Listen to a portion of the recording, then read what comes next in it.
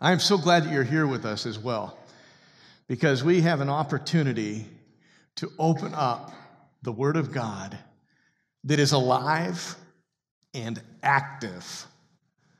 This morning, we officially are kicking off our Christmas sermon series as we remember the birth of Jesus Christ by centering on the word unequal, which carries with it the overarching idea that Jesus Christ, the Son of God, born of the Virgin, announced by angels, having lived a sinless life and offering himself as a sacrifice to rescue humanity from the death grip of sin and being raised from the dead, is above all else.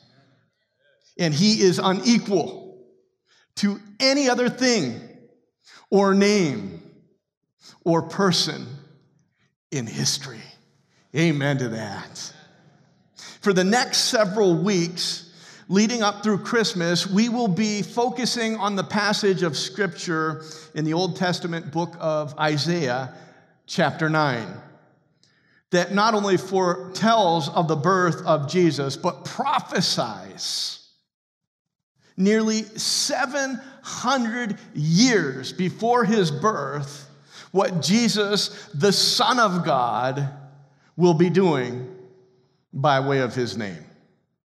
In other words, the names of Jesus that we will be encountering will remind us of the unequal functions and promises that God has ordained through Jesus as he completes his plan of redemption and restoration for all of humanity.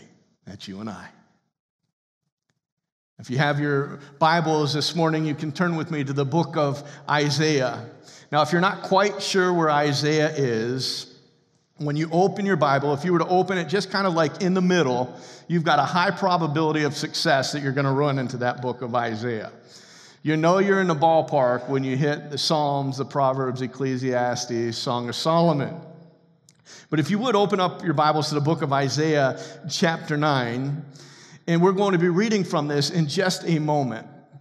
This is going to be where our series is going to focus on, specifically in verse 6. But while you're opening your Bibles, I want to lead you in a little bit of a background to this book and why it is so important to our faith. You see, the book of Isaiah was written nearly 2,700 years ago for the northern and the southern kingdoms of Judah and Israel. Its message was given to those people that were living in a time of great prosperity and great power. Now, from our perspective, our humanities perspective, if we were to do a case study on Israel and Judah, our perspective would say they had it made. But how many of us know that sometimes what we see versus what God sees can be two different things? Amen? While their own human intellect was saying that God is good. Oh, he's so good. Look at the money that we've got. Look at the power we've got. Look at the influence we've got. Look how easy life is. Well, they were looking at things just being all right. God was saying, wait a minute. I see something that is happening in your midst that needs to be dealt with.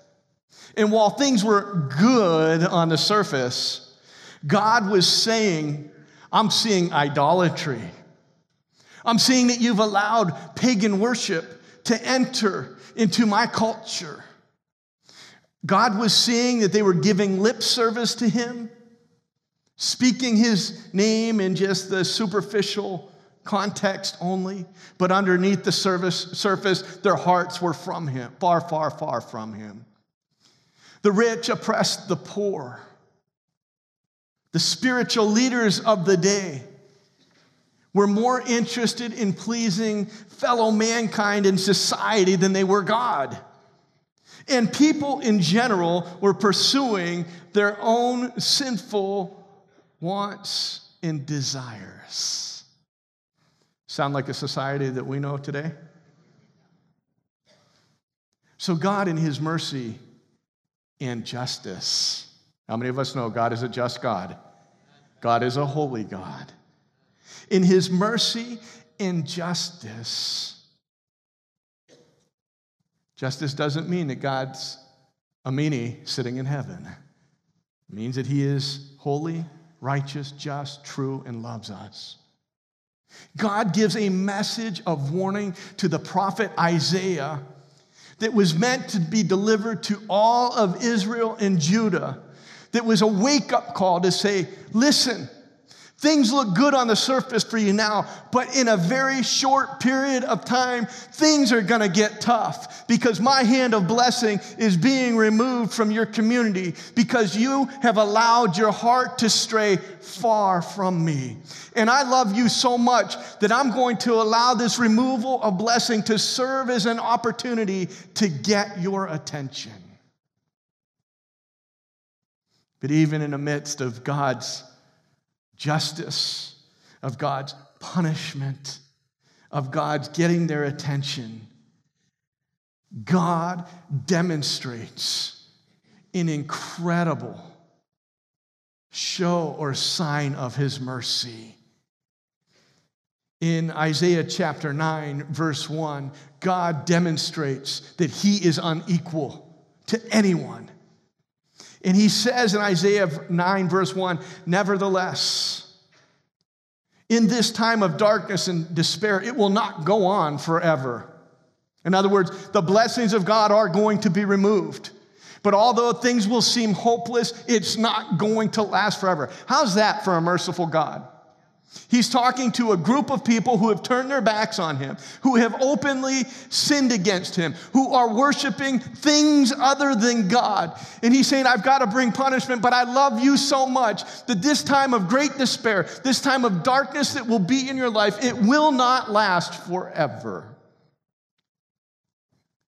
And then he says this, there will be a time in the future when Galilee of the Gentiles will be filled with glory.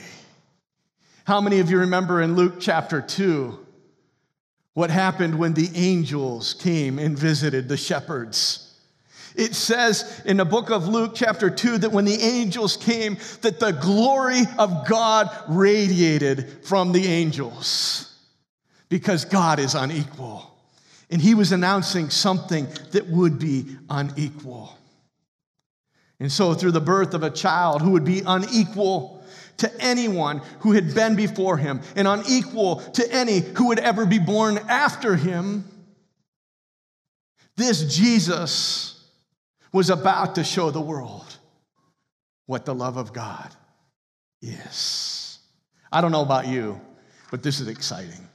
And when I think about the glory of God radiating from angels, just messengers of the birth of Jesus, and I think about what Jesus actually came and did while he was on this earth, this is something that we can get excited about. So over these next few weeks, we're going to take a close look at the unequal components of Jesus. Not all of them, because who could contain him? And we're going to look at some of the names that God used for his son that was unequal to any. For the remainder of the time that we have this morning, we're going to be looking at one of those names, just one of those names, that was given to Jesus and prophesied over 700 years before his birth. But before we do, I want to pause for just a moment and ask you something about the significance of a name. Now, when we came into this world, you and I, when we were born, some of you, that was a long time ago. Some of you, it was less than a long time ago. When we came into this world, what was one of the first decisions that your parents had to make about you? Your name. So it was your name. And the bottom line is we can't go through life being called boy, dinger, baby, or girl, dinger, baby. We can't just go through life like that. And so as we were brought into this world, the most important decisions that your parents made wasn't that you were going to have an innie or outie belly button. It was that you were going to be given a name that would hopefully mean something. Now, Julie and I anticipated this question with each one of our children, and we were very mindful of what we wanted to call Jordan, Madison, and Elijah. Now, I'm going to pick on Elijah because he's here this morning, and one of the things that we decided with him, even while he was in mom's belly. Julie at the time was a children's ministry director out in the West County at the Federated Church, and so she was around music constantly and kids. And as Elijah was developing in mommy's belly, anytime a worship song would come on, this boy just got active. And he was a boy that would praise God and worship God even in the womb. We could feel the activity. And it wasn't coincidence. It was time after time again when worship or praise or something in the spirit was happening, this young man was alive in the womb. And so as we were thinking about, God, what do we want to call this child? We settled on the name Elijah, which means the Lord is my God. So that when he would walk through life, when he would make decisions of manhood in life, that he would always be reminded that the Lord is his God, and that hopefully that he lives such a life, or a life in such a way that people that see him, that know him, that experience life with him would say, Elijah is a man of which God is the Lord of his life. That's what a name meant to us. I'm having a little bit of fun here as I was thinking through the idea of my wife. I was thinking through some of our pastors on staff. I thought, okay, what do their names mean? Well, Pastor John Richardson, his name means Jehovah has been gracious and has shown favor. Pastor Don Fisher, great chief, world ruler. Pastor Quint, if he's in the room, 5. Fifth. Pastor Danielle, God is my judge. Pastor Nicole, the people's victory. Pastor Michael, who is like God? And then Pastor Jim, to overthrow or defeat. You see, a name can convey something. It can convey purpose. And in his message of hope and joy to Isaiah, God acted no differently when it came to his son, Jesus. And he wanted his name to convey something. The problem is, what do you call the Son of God? Jesus, who is so equal, cannot be defined. So God gives the prophet Isaiah several names to help define how unequal he is. Take a look at them. Isaiah chapter 9, verse 6. And he, being Jesus, will be called Wonderful Counselor, Mighty God, Everlasting Father, Prince of Peace. What incredible names God has handpicked to define his son Jesus. Even saying them, as I was preparing for this particular message, my spirit was just welling up at the name of Jesus. Isn't that amazing? At the name of Jesus, every knee will bow and every tongue will confess that Jesus is Lord. So does it come as a surprise as we study these names that our spirits well up within us, our spirits get stirred in a good way as we look at the names of him? Wonderful Counselor, Mighty God, Everlasting Father, and Prince of Peace. For the remainder of the time that we have this morning, I'll be focusing in on the words, Wonderful Counselor. Now that word wonderful, it carries with it the flavor or the meaning of something that is extraordinary, a cut above, better than anyone else can do. I remember a time in my early 20s when I had the opportunity to go down to spring training to the Florida Marlins baseball camp. I'd been invited to do tryouts at spring training.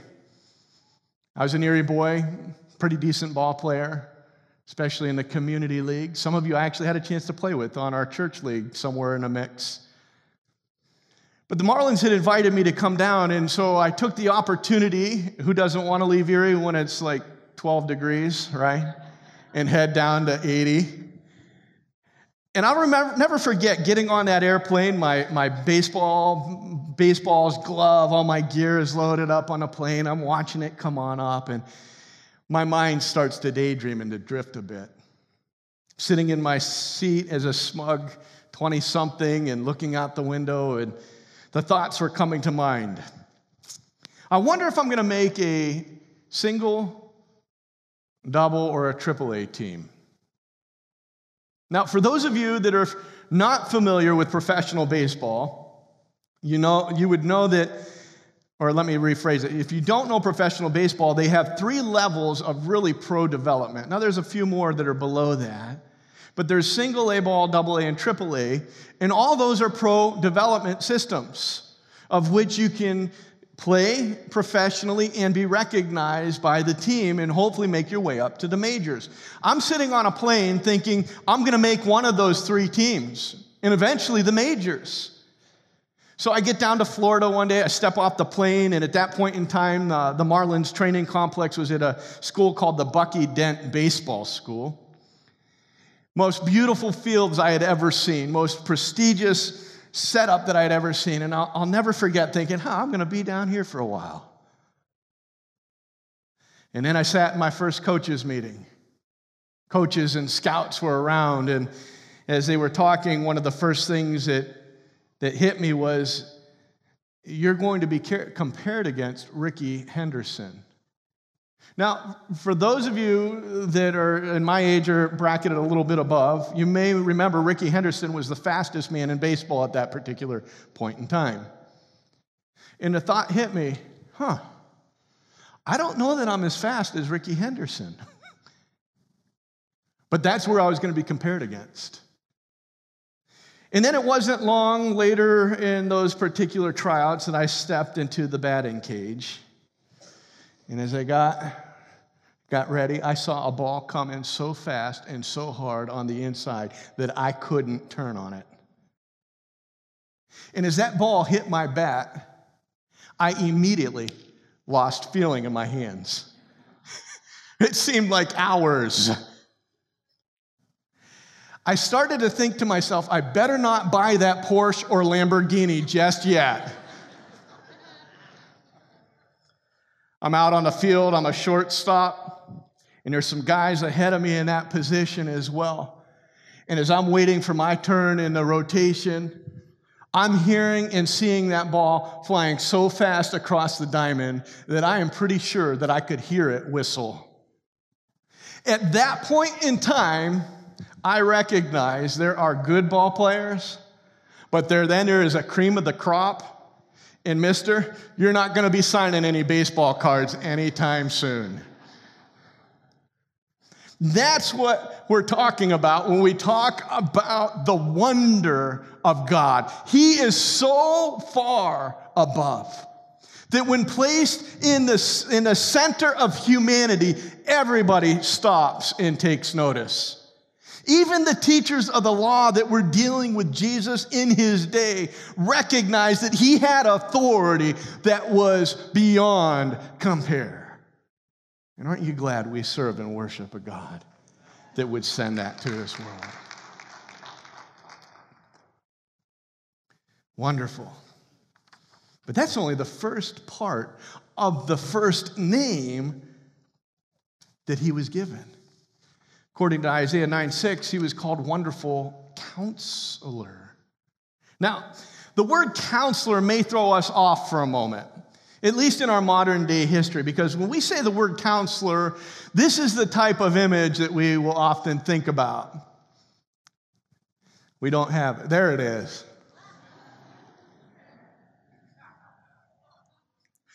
Amen.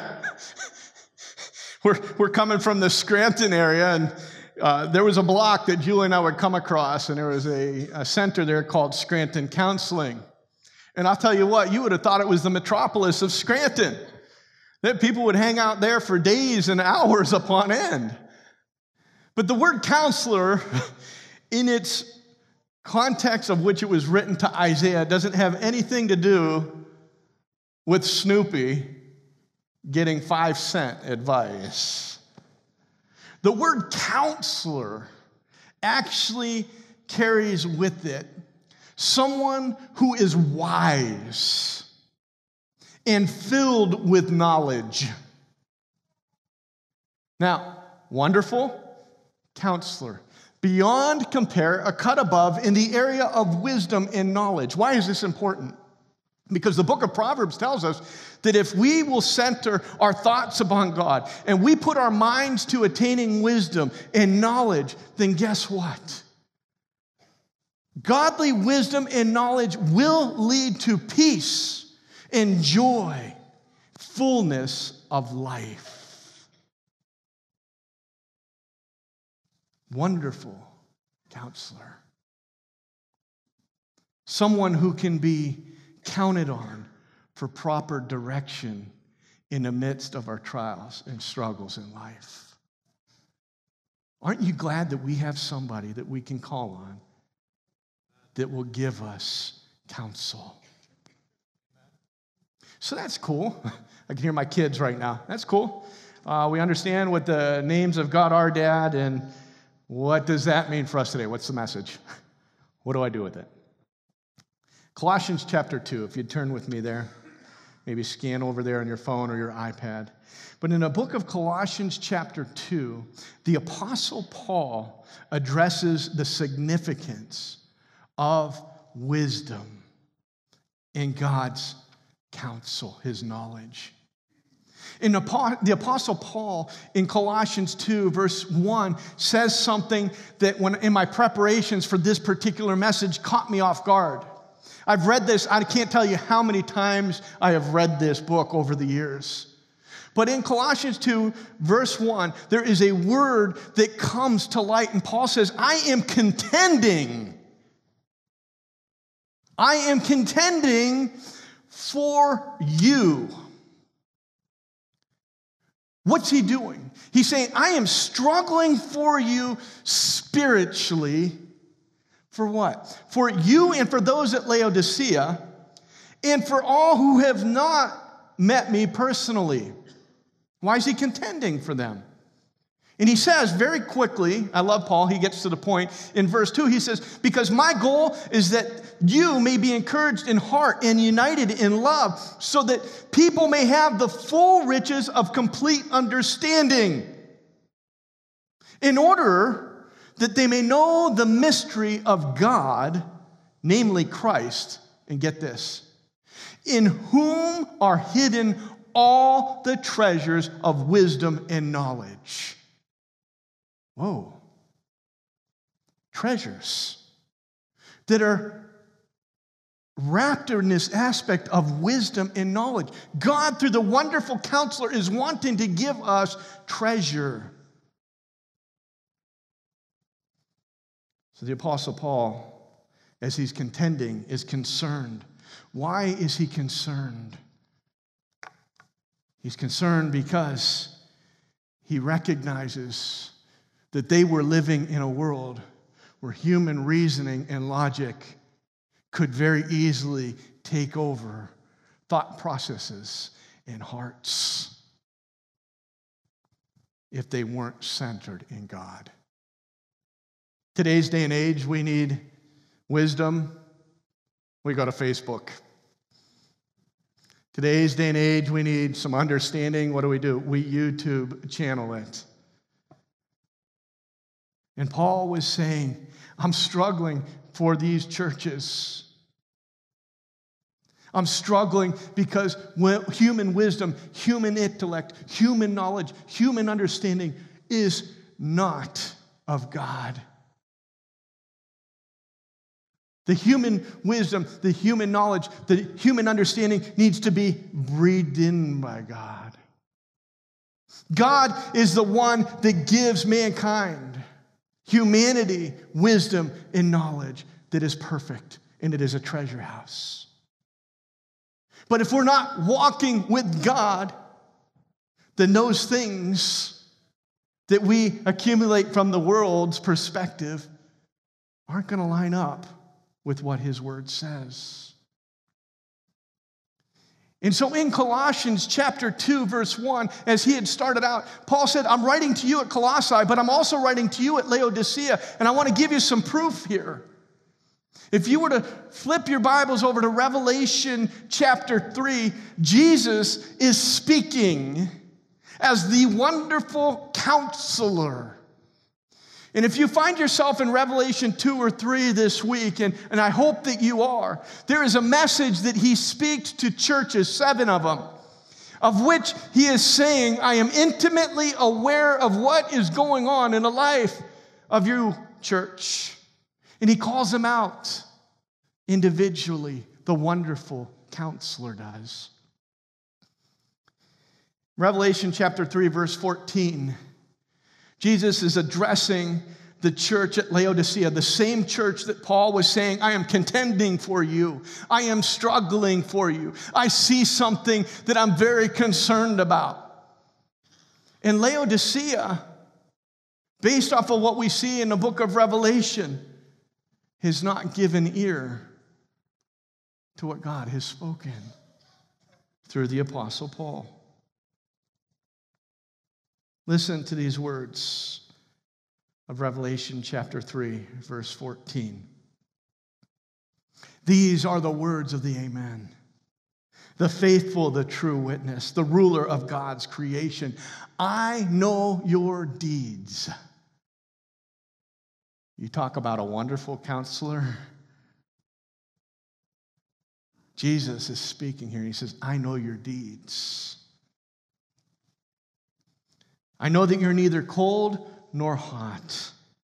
And I wish you were either one or the other. So because you're lukewarm, you're neither hot nor cold, I'm about to spit you out of my mouth.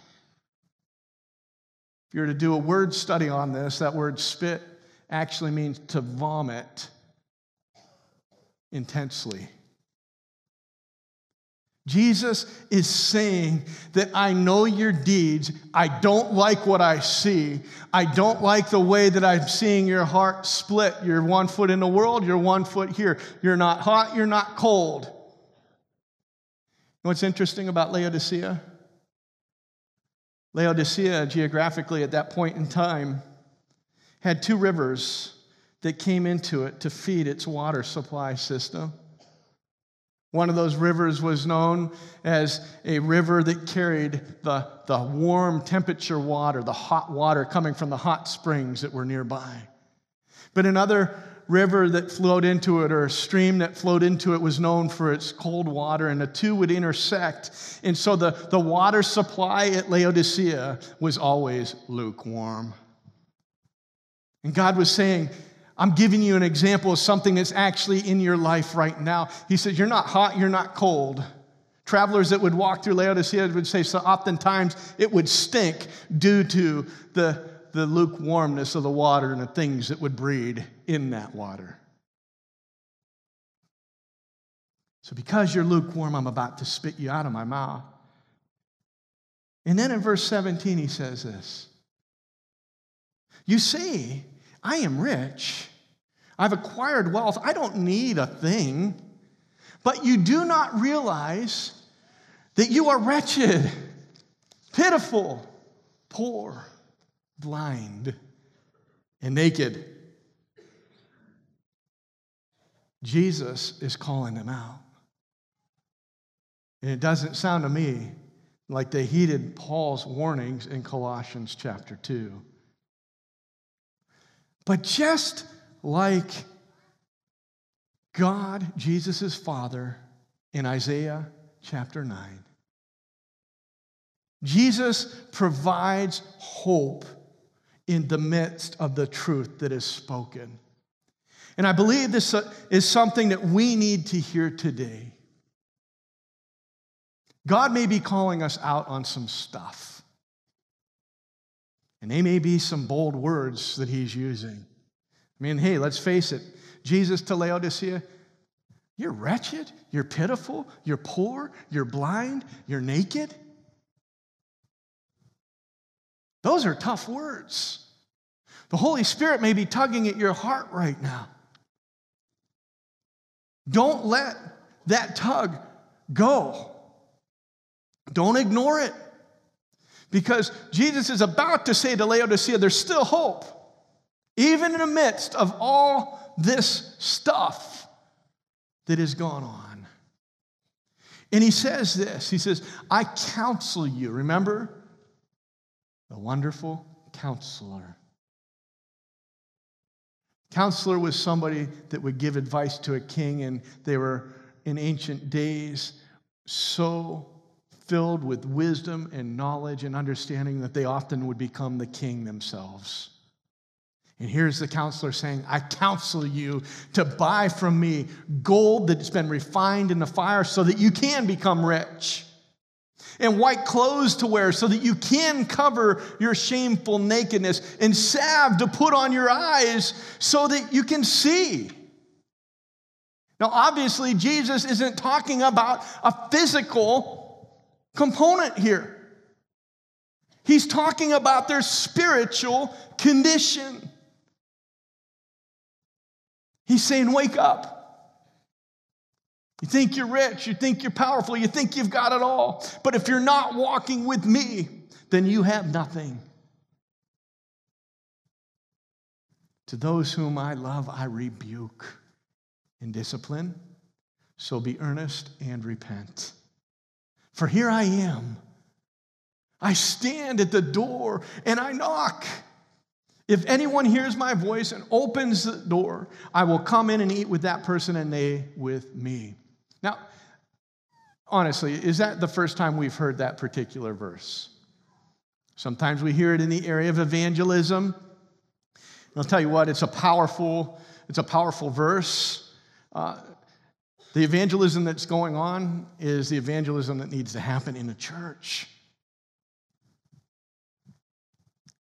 Jesus is talking to the church. And he says, I'm on the outside of your hearts.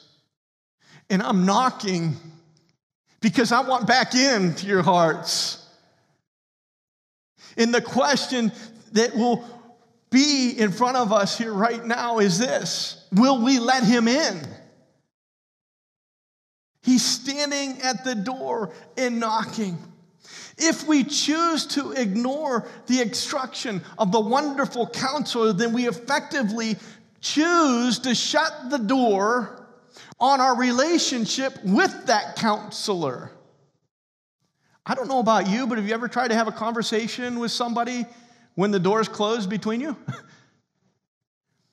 I'm going out the door to come to the office, and as the door closes behind me, Julie might be sharing with me some important piece of instruction. If the door closes, am I going to hear it? I hear it. What do I need to do? If I want to hear that instruction, I want to hear that word, I've got to stop, and I've got to go back and say, honey, I'm sorry, I shut the door. What was it you were telling me? Oh, I'm not mad at you. I want dinner tonight. When the door is closed, it's awfully hard to hear the other person speaking. And when we close the door on our relationship with Jesus, then we have removed ourselves from our relationship with God. Did you hear that? If we have closed the door on our relationship with Jesus, we have removed ourselves from our relationship with God. And if we don't have a relationship with God, then how in the world can we expect to have peace and the fullness of life that is promised to those who love him? And isn't that so the logic of today? I'll get mad at God for not blessing me, but I'll take no ownership for my lack of cultivating a relationship with him. Amen? So what do? Are we without hope? Hey, Pastor, we're going into the Christmas season. I wanted something that felt good.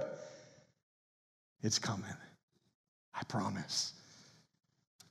How do we once again engage in this relationship with Jesus as the wonderful counselor? If he's knocking on the outside of our hearts, then we do the obvious. We let him in. Wow, that wasn't rocket science, was it? He's on the outside knocking. What do? We open the door. We let Jesus in. Revelation chapter 3, verse 19 says that we should be earnest and repent. So included in addition to what Jesus is speaking to Laodicea, he's saying, I'm counseling you, buy gold that's been refined with me from the fire. Come back into relationship with me. And then he uses these two words. He says, be earnest and repent. Be earnest means to be committed to desire. Set your hearts on our relationship. And repent means to do what? To turn away and turn back to God. Very clear instructions, and that's what a wonderful, wise counselor will speak.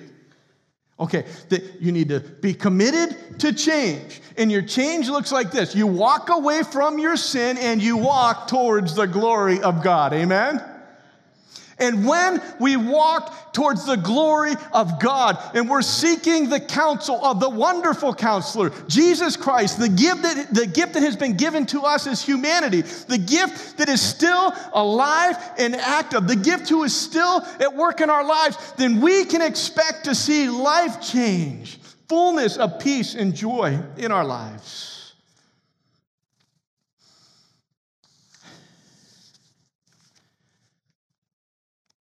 To a certain extent, it can be a little bit of a tough word.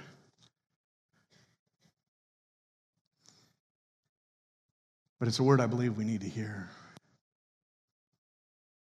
What's more merciful, for God to reveal those things he's displeased in our lives? Or to not say a word, and then when we get to heaven someday, him to say, get out of here. Depart from me. I knew you not. Because you were a sinner. But God, you didn't tell me anything about that sin. But God, you didn't warn me. But God, I didn't realize that this was going on. God's a merciful God.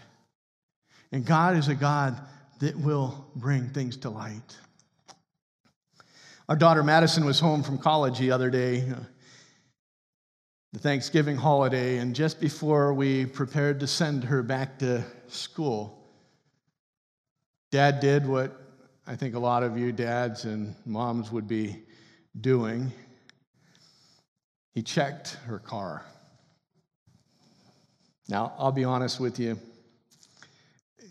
Your college school days, you're first starting out, you remember what your cars were like, right?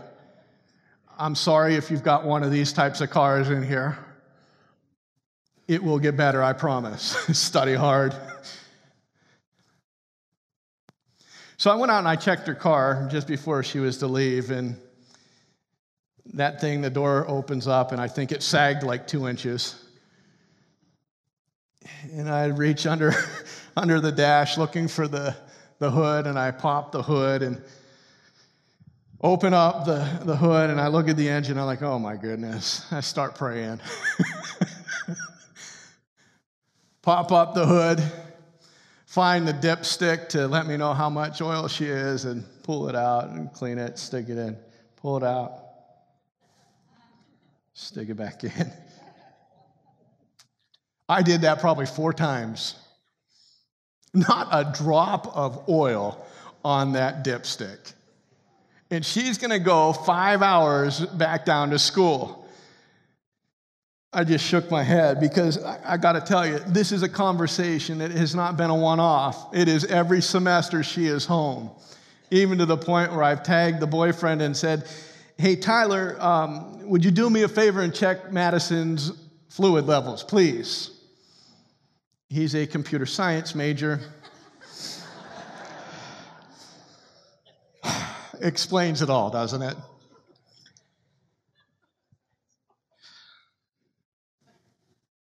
Irritated, I go into the house and I get Madison's keys, and I drive down to the country fair, not because she's low on oil, but because the other thing I saw in the midst of my evaluation were 2 front tires that were barely off the ground. Now, what's love? From the dad's perspective, I went down to the country fair, popped $2 or something like that for air. Can you believe that? Have you been to one of these places recently? $2 for air? So I pop my quarters in, right? And I'm filling up the tires, and I'm waiting. I don't know if you remember that weekend, but it got cold, and I didn't have my gloves on. And so every time I'm hearing a thing, ka-ching, ka-ching, ka-ching, I'm like, kid, I'm going to crown you. And then I go to the next tire, and I do the same thing. And then I go into the store because, hey, we're on holiday, and I didn't have a chance to get down to the auto parts store. So I had to buy 4 quarts of oil at something like $4 a piece. It cost me something. And before I even drive another rotation of tires, the hood's up, and I'm popping oil into that car. And it's like, oh, thank you, somebody noticed me. If a car could talk. And I went home and I scolded Maddie. I said, Madison, how many times do I have to tell you to check your oil?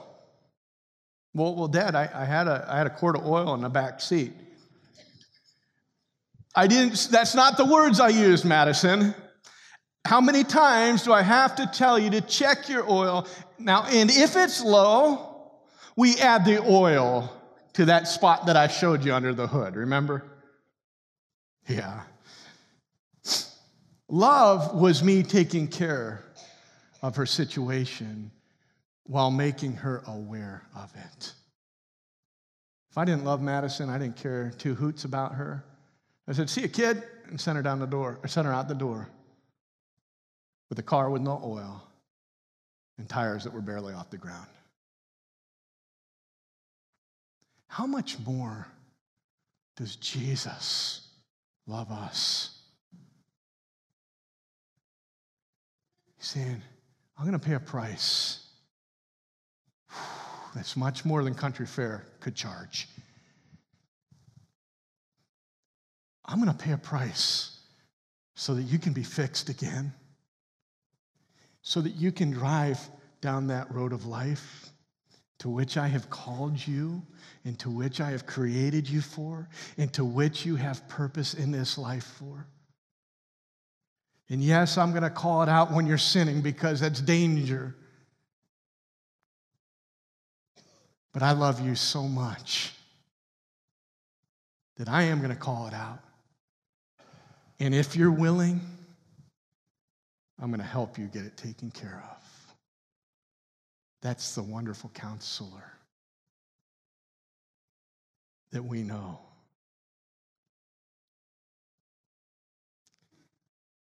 Church, we live in a day and an age when the world is giving us all the nonsense, all the wisdom that means absolutely nothing as it relates to God. We live in a world that doesn't care whether or not you go to heaven or hell. We live in a world that says, hey, take it easy. I'm going to date myself. Simon and Garfunkel, right? Going through our heads. Slow down. You move too fast. Right? Make the moment last. Kicking away down the cobblestone. Do-do-do-do. Feeling groovy. Do-do-do-do-do-do-do. Feeling groovy. Guess what? God isn't saying, slow down. Elijah's giving me hey, don't, no, Dad, remember, I'm in here, right? The world doesn't care about our relationship with God. And so Jesus, in this book of Revelation, as he's writing to these 7 churches, and I've brought them all together. I'm looking at the words of correction, and he's gone from Ephesus all the way to Laodicea, and we can bring down his core points. And this is what we see in order to fix our problem. remember the height from which we have fallen. We remember what Jesus did. He came and he saved a wretch like me. Because there is not one of us on our own. There is no human wisdom on Facebook that can counsel you to earn your salvation and say, hey, you're so good, and without Jesus, you'll still get to heaven. There's no counsel that will stand before God that allows you to get to heaven without Jesus. One thing that God is interested in is, do you know my son, Jesus Christ? Do you know that he came to this world? Do you know that he died for the wretched, the pitiful, the poor, the blind, and the naked? So we remember.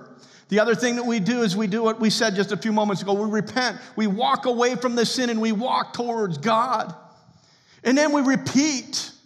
We do the things that we did at first when we first came to the faith. We were so in love with God. We were at the altars, weren't we? We were raising our hands, praising him. We couldn't wait to get into the word. We couldn't wait to tell people about what God was showing us through his word. We do those things. And then we be persistent. We overcome and we hold on to the faith. And finally, we obey God's word. That is the word of the wonderful counselor to his churches. He spoke those words. Jesus is serious about our relationship with him. Practically, there's a couple of things that we can do. There's a killing kryptonite study that is going on Thursdays. It's identifying those sins that are in our lives that are holding us back from fullness of relationship with God. There's what we're doing right now. We come to church. Can I encourage you? Don't you just come to church? You see some empty spots next to you, right? There's some room in this house, isn't there, for people? Let's go a step beyond and invite somebody else to come to church with us. And then, of course, there's the interaction with the body. Hey, Sundays are great, and it's a great place to get the Word of God. But how about we interact a little bit more with the body in teaching, in things like groups, in serving, in volunteerism, things that allow the body to work together. That's what the book of Acts talks about. With the early church, they were together constantly. They were fellowshipping. They were worshiping. They were praying together. They were serving one another. And as the community of believers was together, interacting with one another, the scriptures say that there was not one need amongst them. I believe that day and age can still be had. So what are we going to do? Are we going to fix the problem? Are we going to ignore it and hope that it goes away and find out one day that it cost us our lives? I pray that we are a church that says, God, help me fix the problem. This morning, our response, I'm inviting the worship team to the front. And here's what I'm going to ask you to do. We are going to take communion together as a family. Now, this is where it's going to get a little bit tricky. As I was praying this morning, and I was just praying on behalf of you and the work that the Word was going to do in my life and in yours, I felt like the Holy Spirit was leading me to say, invite some people to the altar. So in just a moment, the ushers, they're going to be distributing the elements. But I believe in the house today that God is saying to somebody, some people, groupings of people, that why don't you come to the altar today and take communion at the altar? And so here's the instruction. If you would like to take communion at this altar, I'm going to ask Pastor Michael, Pastor Don, and my brother Rick, where are you? If you could come on up to the front. Thank you. they are going to distribute themselves across this front. And if you know that you're a person that wants to come to the altar and take communion, this is a no judgment zone here, by the way. We're not saying, hey, you're the worst sinner out of every one of us. Look at them. They had to walk up to the altar. I'm an altar guy. When I'm at the altar praying, there's just something about being on my knees. There is something about being at the place where worship is happening, where the word is being brought out. It's almost like you're drawing a little bit closer to God.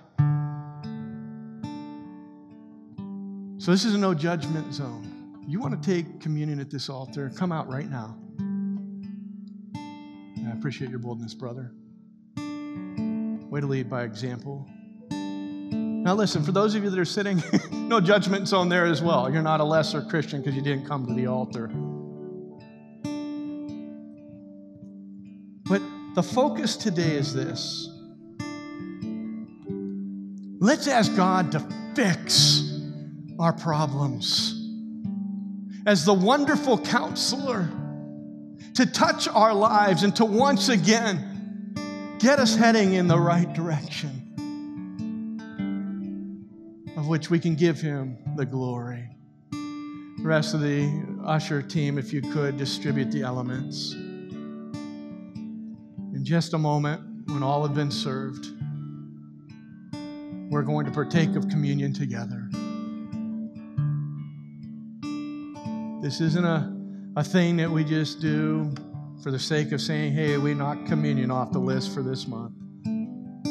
Let it be the reminder today that God Almighty sent his one and only Son to be a sacrifice for you, so that all of humanity could hear the message of Jesus Christ, so that all of humanity could respond to that message and be restored again in right relationship with God.